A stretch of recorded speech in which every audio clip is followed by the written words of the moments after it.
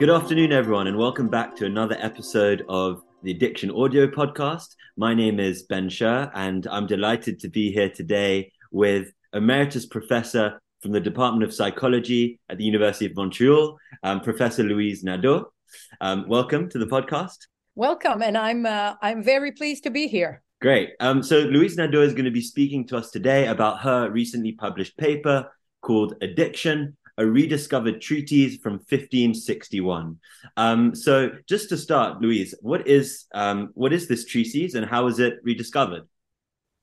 It's a crazy story, Ben. To be blunt about it, my colleague of 40 years, the psychiatrist Marc Valeur, goes to this meeting at the National Library of Paris, and there are two historians that speak about this crazy person who's named Pascasius. And Pascasius wrote, of course, in Latin, as it was done in the 16th century. And his book is about a medical model of gambling. And it's clear that this person suggests that it's not a religious conversion that will change this person, but identifying the erroneous cognitions that the gamblers have. So Marc had to come to Montreal. He comes to Montreal and he says to me, "We've discovered this new model." And of course, he and I were operating on what all the addiction researchers operate on, that the creation of the medical model was due to Benjamin Rush in 1785. And then, of course, the work of Griffith Edwards on Thomas Trotter. And we were convinced that the medical model started at the beginning of the 19th century. And suddenly you have this person from 1561. So the work is in Latin, and of course we can't read it because we're not historians and we're not at all experts in the Latin of the 16th century. So I was able to get some funds, and we had this book translated in French by this historian from La Sorbonne who was an expert in Latin of that period. And what comes out is this incredible manuscript where Pascasius first starts by stating what is still true today, i.e. that most people that gamble are not problematic.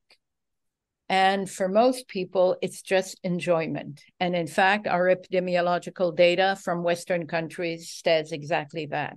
But there's a group of people that are really problematic and that have been plaguing populations since the 5th century before Christ, because he will then refer to the work from Galen, and before that from Aristotle and from Hippocrates.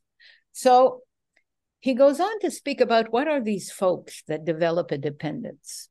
He doesn't call it addiction because it's not the vocabulary of the time. He speaks of passion. He speaks of how people cannot make rational choices. And he speaks about genetic vulnerabilities, referring to the first works on temperament that were developed by Hippocrates. And then he speaks about the fact that it becomes a second nature, referring to Galen. And then, so he speaks about what contemporary science speaks about: genetic vulnerability and a propension to risk-taking. And then, of course, he speaks about co-occurring disorders, stating that probably these people drink too much or have passionate love stories that are uncontrollable. They have this view that they can literally have an impact on chance. So time is now to speak about who were the friends of our friend Pascasius. There was this crazy person who was called Geronimo Cardamo, who was a professor in Bologna. And he was a great, great physician. In fact, the king of Scotland invited him, and he literally cured him. So he had this outstanding reputation. But he also was a gambler, and he also wrote this book about chance. And what Cardamo accomplishes 100 years before Pascal and Fermat was to demonstrate the laws of probability, and that chance was a probability, not the interference of God, not the fact that one was questioning God's authority by gambling, but essentially a view that was clearly mathematical. And it took some time because he didn't finish his work, but 100 years later, and today in the insurance, we're always working with probabilities, and we're always working with those issues. So here was this person in 1561 who was thinking of erroneous cognitions, who thought of genetic vulnerability, all that at the end of the Renaissance. So what was the climate at that point? And where was he? He was in northern Italy, not too far from Bologna, and in fact in Bologna. And at that point, the northern part of Italy, before really the Inquisition that started probably at that time, was probably the time when some physicians started putting into question the tradition of medicine, and thinking we need to rethink our paradigms in medicine. At the same time, there was this thinking of chance that was probably not the role of God, but simply a mathematical issue. And so even though there's no sources, it becomes clear that Pascasius knew Cardamo, and that Cardamo was also a scientist who really flourished in this environment because he really had colleagues that knew of him. Cardamo is arrested 8 years later after the publication of the book by the Inquisition. It's the role of the Pope that takes him out of prison. He ends his life not as a professor in Bologna, but in Rome, and he's forbidden to write books, probably because his book on gambling is viewed as a heresy. And voila. And at the same time, we lose track of Pascasius. Amazing. And how did Pascasius speak about treatments for gambling addiction? Is this something that was included in this treatise? Yeah, it's absolutely fascinating. Book 1 speaks about the etiology of genetics and erroneous cognitions and whatnot, and he really speaks about passion, as Aristotle speaks about. The book 2 is about treatment, and he really starts, and I think that's why we lose track of him, because he just runs away from the northern part of Italy and goes back to Protestant countries. But all this to say that at that point, he speaks about treatment. He says, no, it's not by medication. It's by speaking and by trying to work through the erroneous cognitions of people. And it's not through the action of God that people become addicts, but on the contrary, it's because there is chance, and people think that they can alter chance by their own will. So that's cognitive therapy. And it starts in 1977, and it goes on. And of course, the masterworks of Robert Ladouceur, who comes from University Laval, which is 3 hours drive from here. Really, Bob was an expert in anxiety, and his work on gambling is really seminal work. And then it has become the standard treatment for gamblers. because at the same time, in parallel, throughout the world, people started working on what are the erroneous conditions of most people that are struggling with mental disorders. So to think that somebody 400 years ago really stated that this is what gambling is about, we thought that it was worth a translation, and it was worth thinking of reframing our view about the history of addiction. The other thing is that the work of Benjamin Rush and of Thomas Trotter is, of course, concerned with alcohol. And our preoccupations in the last 200 years has always been with addictions related to substances. And of course, all the physiologists have been through what alcohol does to the body and what it does to the brain, and patati and patata. And I'm not saying patati and patata in a contemptuous way, but I'm just trying to state that we could not conceive of addiction without the key role of a substance, be that opioids, cannabis, or stimulants, or alcohol. And suddenly comes the behavioral addictions.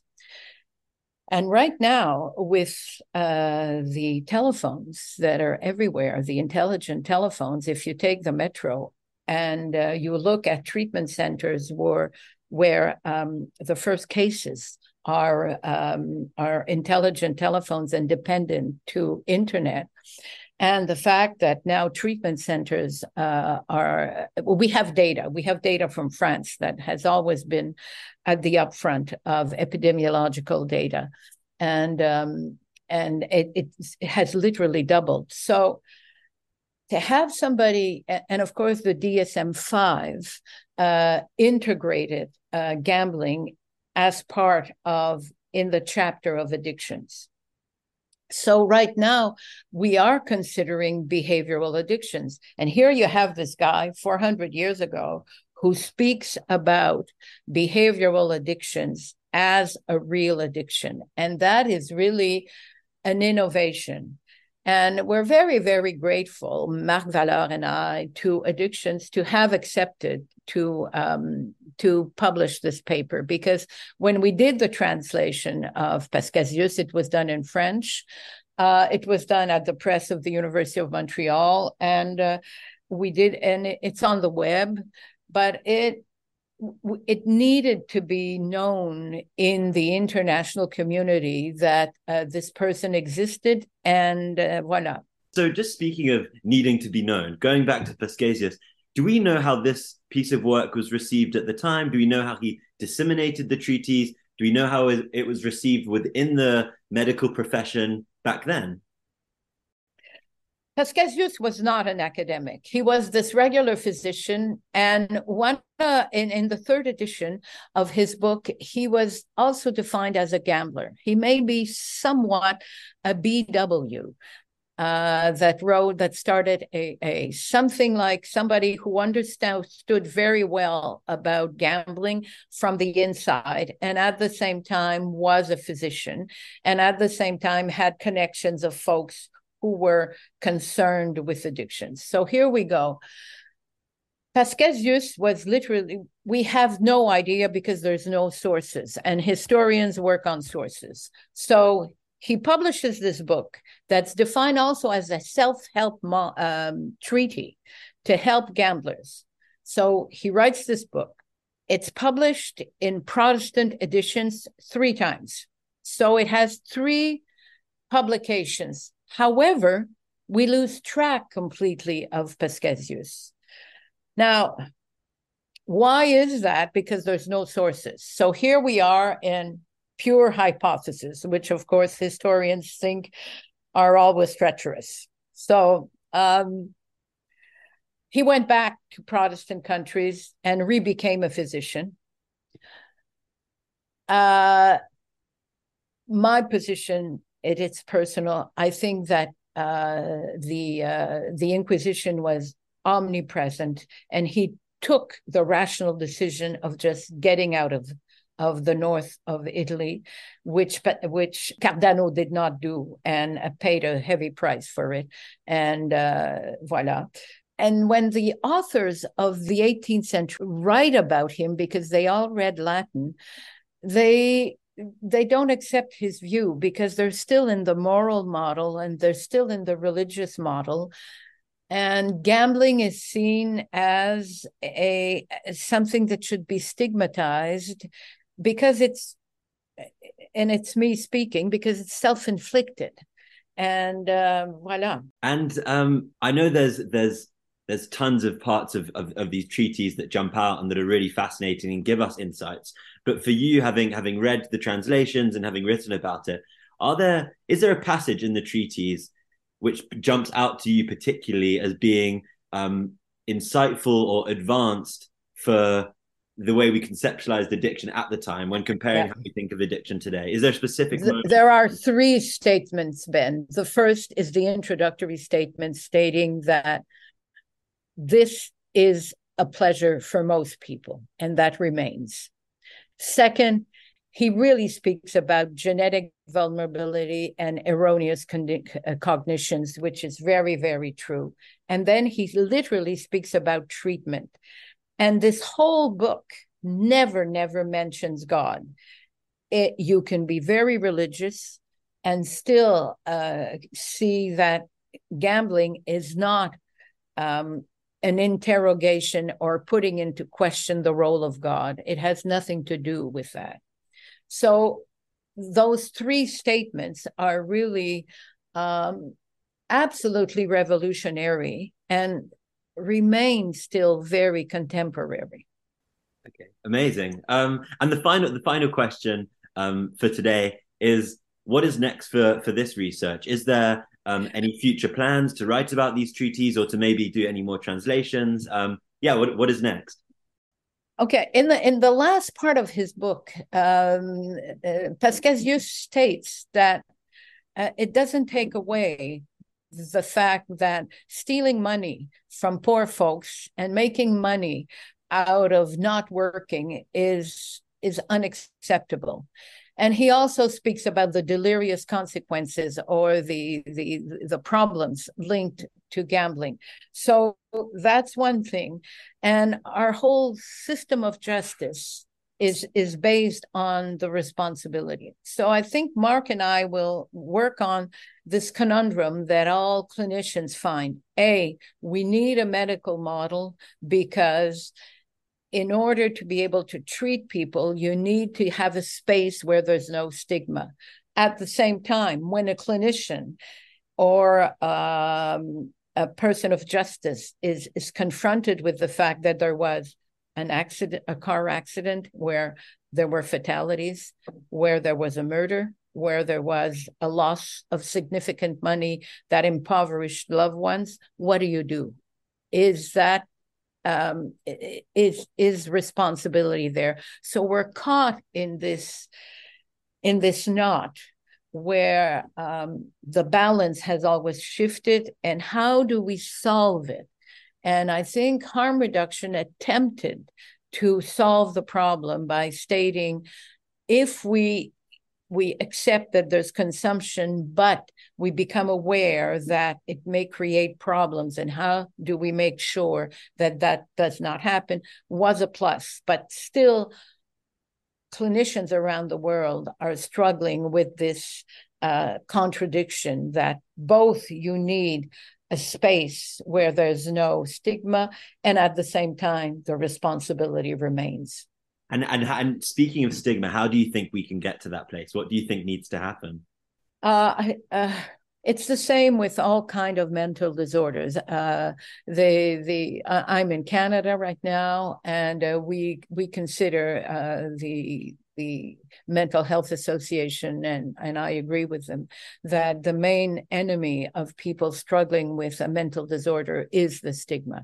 So we need to have a society that acknowledges that there is emotional distress and there is self-medication with addiction, and there is vulnerability. So right now, what we've done when we did the low risk gambling guidelines was to acknowledge there are circumstances where you should not gamble, i.e. when you have co-occurring disorders, when there's gambling in the family, when you're drinking alcohol. So that needs to be put forth. And then treatment accessibility is a key issue. People working in alcohol always spoke about the golden opportunity that exists in all emergency rooms where somebody comes in, is injured because of drinking, and it's at that time that you need to intervene. And here, my students have intervened with people in distress in the casino so that it is then that you intervene, not 3 months later when all the cognitive disorders have really been reinstored. So with that, and then one needs to remember the statement of our deceased colleague, Wule Jorgenskog, who said, even if the consumption patterns reduce, there will always be a fragment of people that develop addiction. And we need to develop good treatment for those folks and equip the general population with putting pressure on the loved ones to go and get treatment. And that treatment needs to accept that it can be long-term, and that we need to respect the rhythm of people, and that all the motivational interviewing has stated that it's important that people make choices. So one of the key issues of any clinician is to make sure that the person has choices, and if those choices are there, then the probability that that there's a reduction or maybe even a remission of the addiction is increased. Fascinating. Well, Professor Nadeau, thank you so much for joining us. And for everyone listening to this, you can find Professor Nadeau's paper, Addiction, a Rediscovered Treatise from 1561 at the Addiction Journal. Thank you. I thank you so much.